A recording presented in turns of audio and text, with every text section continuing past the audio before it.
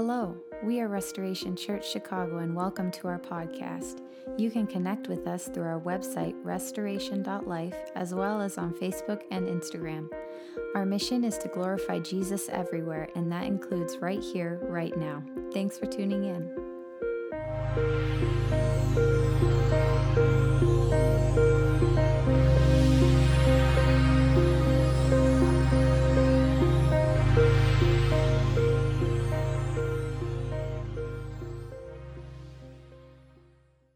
Good morning, everyone. It was just a month ago, I had the honor of leading the preschoolers in a celebration on the story of Easter. And today I'll share on John 19, this same story of the Savior's crucifixion, death, and burial. And I'll parallel John's account as prophecy of the Old Testament fulfilled here in the book of John. This passage follows what we learned last week of John's account of chapter 18, of the accusation and judgment during the trial of Jesus' accusers. On the one hand, the prophecy of the occurrence reveals the accomplishment of God's will and God's sovereign plan, and on the other hand, the fulfillment of the Old Testament prophecy at the hands of these religious leaders and political leaders reveals man's dark and false conception and approach. We will see through the trial and accusation, this is a people who chose not to believe and chose the wicked side of criminalizing a just and innocent man. The prophecy of this occurrence reveals God's sovereign plan, and the fulfillment at the hands of the religious and political reveals man's dark and false approach. Much of this story takes place at Pilate's Hall with a crowd of people from Judea and Jerusalem, where the religious leaders were in control. We learned at the end of chapter 18 that during a trial of the accused that it was customary for them to release a criminal at Passover, yet they rejected the most just one and chose to release a robber. How blind they were. They were veiled by their religion and with their hatred. And then we have the Gentile politician, Pilate, who knew and declared that the Lord Jesus had no fault. He had no fault, yet he still sentenced him to death in order to please the people and the crowd. How political he was. Here we see religion and politics working together to pronounce the unjust sentence upon Christ, to accuse one who had no fault. Galatians 5:16 and 17 says, I say then, walk in the Spirit, and you will not fulfill the lust of the flesh. For the flesh lusts against the Spirit, and the Spirit against the flesh. And these are contrary to one another, so that you do not do the things that you wish.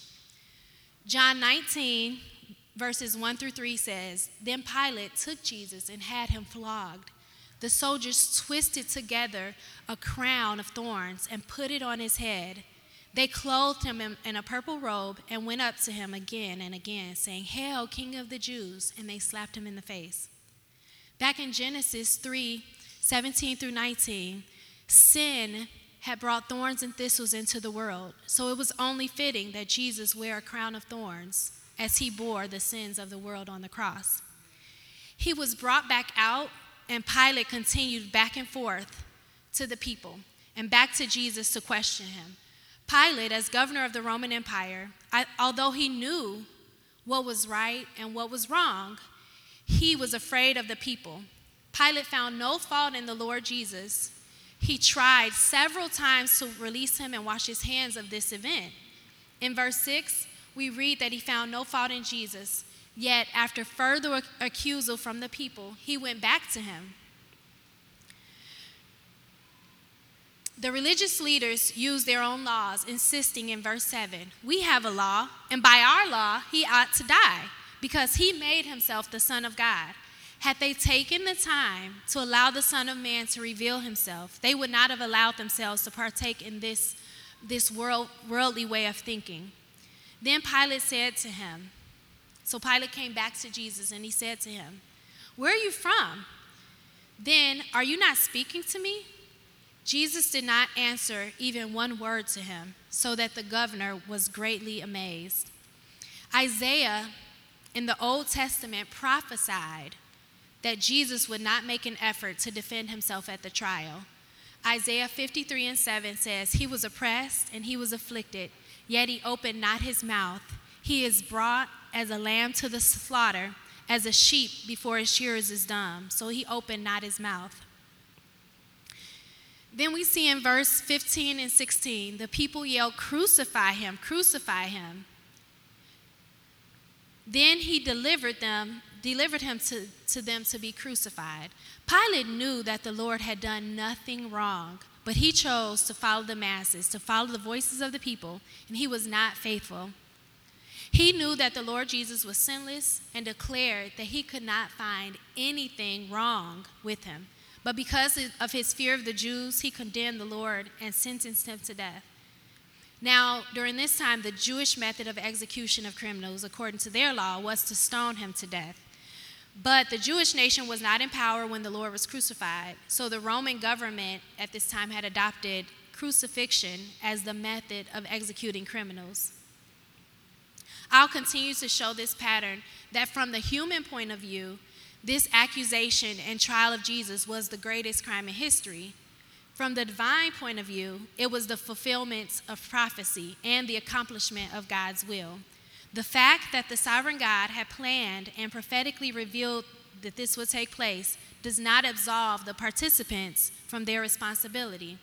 Acts 2:23 tells us, "This Jesus delivered up according to the definite plan and foreknowledge of God. You have taken by lawless hands, have crucified and put to death." This use of the cross for crucifixion was not this glorious symbol, but that of shame and suffering. He was not only put to death in a place of insult and shame, but he was also ranked with transgressors, being dealt with as one of the transgressors. As Isaiah had prophesied in Isaiah 53:12, he was counted among the transgressors. And this was fulfilled in John 19, verse 17. He went out to a place called the place of a skull, which is called Golgotha, where they crucified him, and the two others with him on either side, and Jesus in the center.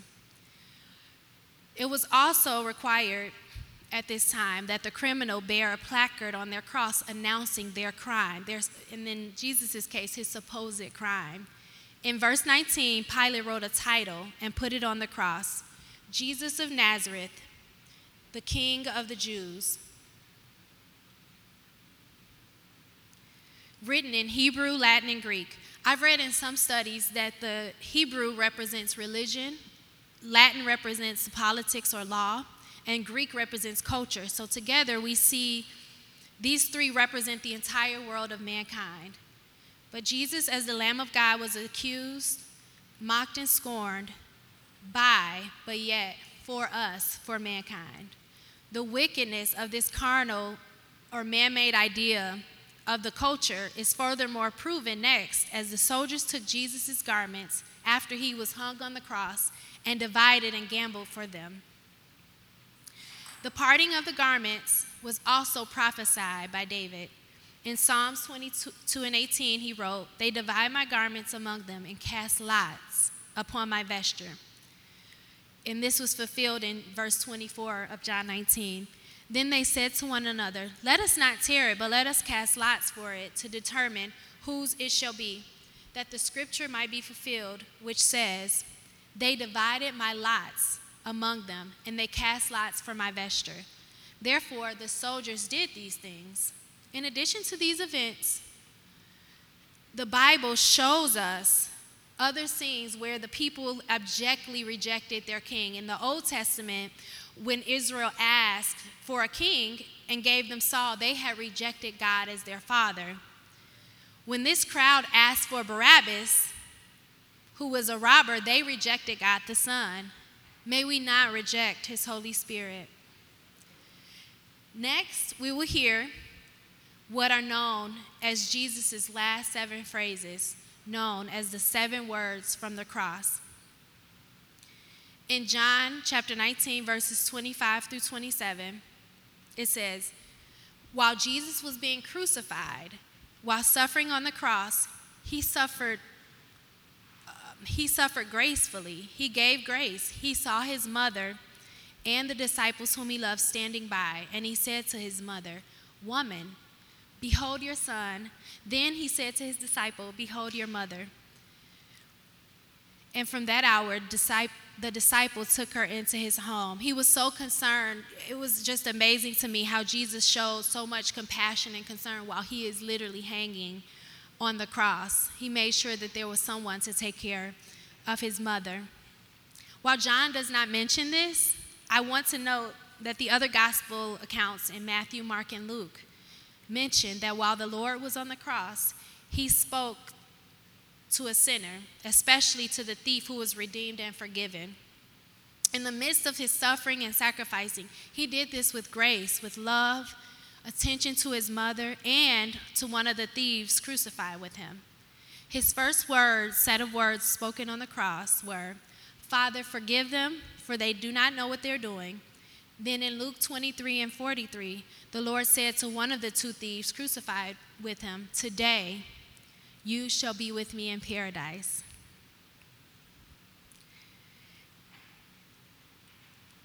Jesus' final words that he spoke, so there were 7 words, the final words that he spoke focused on his body, his soul, and his spirit.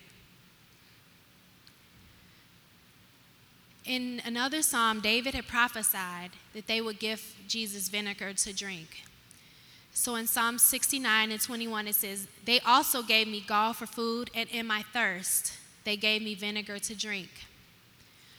John 19:29 says, a jar full of sour wine stood there. So they put a sponge full of the sour wine on a hyssop branch and held it to his mouth after he said, I thirst. When Jesus had received the sour wine, he said, it is finished. And this spoke of his soul. Then he bowed his head and gave up his spirit. David also prophesied Jesus' last words in Psalm 22 and 31. They shall come and shall declare his righteousness unto a people that shall be yet born. And he has done this. The Hebrew literally reads, for it is finished. And Psalms 31 and 5 speaks of where David says, into your hands I commit my spirit. And this directly parallels with John 19 and 30, where the verse states, therefore, when Jesus had received the vinegar, he said, it is finished. And after bowing his head, he gave up his spirit. What was done next is also prophesied in Scripture. As no bone of the Passover lamb was to be broken, not a bone of his would be broken. Psalm 34 and 20 states that he keeps all of his bones and not one of them is broken. And we see this fulfilled at the end of John 19. That says, then the soldiers came and broke the legs of the first one and the legs of the other who was crucified with him. But when they came to Jesus and saw that he was already dead, they did not break his legs. For these things took place so that the scripture might be fulfilled. Not a bone of him shall be broken. Zechariah prophesied that in the Old Testament prophesied that his body would be pierced with a spear. Zechariah 12:10 says, and they shall look upon me whom they have pierced. And this directly parallels with John 19:34 and 37. That says, but one of the soldiers had pierced his side with a spear, and immediately water and blood had come out. As we know, and here we see the work of the cross, Jesus shed his blood. He offered himself as a sin offering for the world. He willingly gave his life for us. Even though these leaders, the crowd of people took his life, Jesus also, of God's divine power, gave his life for us. Jesus had also clearly announced his crucifixion through the book of John. The slaying of the lamb, it mentions the slaying of the lamb in chapter 1, the destroying of the temple in chapter 2, the lifting up of the serpent in chapter 3, the shepherd laying down his life for the sheep in 10, and the planting of the seed in the ground in chapter 12. His death was voluntary. He willingly dismissed his spirit. He gave himself. He offered himself as a ransom, as a sacrifice to God, and as a propitiation or payment for our sin. When he gave himself on the cross, he paid our debts in full. Surely, he has borne our infirmities and carried our sorrows, yet we esteemed him stricken, smitten of God, and afflicted. But he was wounded for our transgressions. He was crushed for our iniquities. The chastisement of our peace was upon him, and with his stripes we ourselves are healed. All we like sheep have gone astray. We have turned each one to his own way, and the Lord has laid on him the iniquity of us all. Yet the Lord willed to crush him, and he has put him to grief. You shall make his life an offering for sin. He shall see his seed. And then this is coming from Isaiah 53. And then verse 11 says, he shall prolong his days, and that the purpose of the Lord might prosper in his hand. He shall see of the travail of his soul. He shall be fully satisfied. By his knowledge shall my righteous servant justify many, and he shall bear their iniquities. In the final verses of John chapter 19, Joseph, a follower of Jesus, and Nicodemus, who was a recent believer, as we learned earlier in the book of John, took the body of Jesus and bound him in strips of linen with spices, as was customary for burial, and laid him in a tomb in a garden. Although we learn about the resurrection next time in chapter 20, this is something to celebrate. Just as we use the symbol of the colorful yet empty Easter egg at Easter time to teach children the significance of the empty tomb, we can celebrate this life-giving event of the sacrificial cross, knowing that Jesus paid it all for us, that he is risen, that he is alive and living. 2 Peter 1:3 says, his divine power has granted to us all things that pertain to life and godliness through the knowledge of him who has called us to his own glory and excellence. I encourage us to live graciously as Jesus did. After studying this lesson, I had to ask myself, am I walking out my life with grace? Maybe there is some sacrificial living as you love and you sacrifice your time or give up your personal preferences for others, for your children, for your family, for work, for your responsibilities. Jesus, as a model of grace, is asking for us to do the same, to do this with grace and graciously, which is in a pleasant manner. I invite you to receive and share in God's grace, to believe and receive him. If you've not known Jesus as your Savior, please accept this invitation today. Thank him for taking all of your sins upon himself. I invite you to enjoy Jesus greatly. Thanks again for listening. We hope you were encouraged. Don't forget to connect with us through our website, restoration.life, as well as on Facebook and Instagram.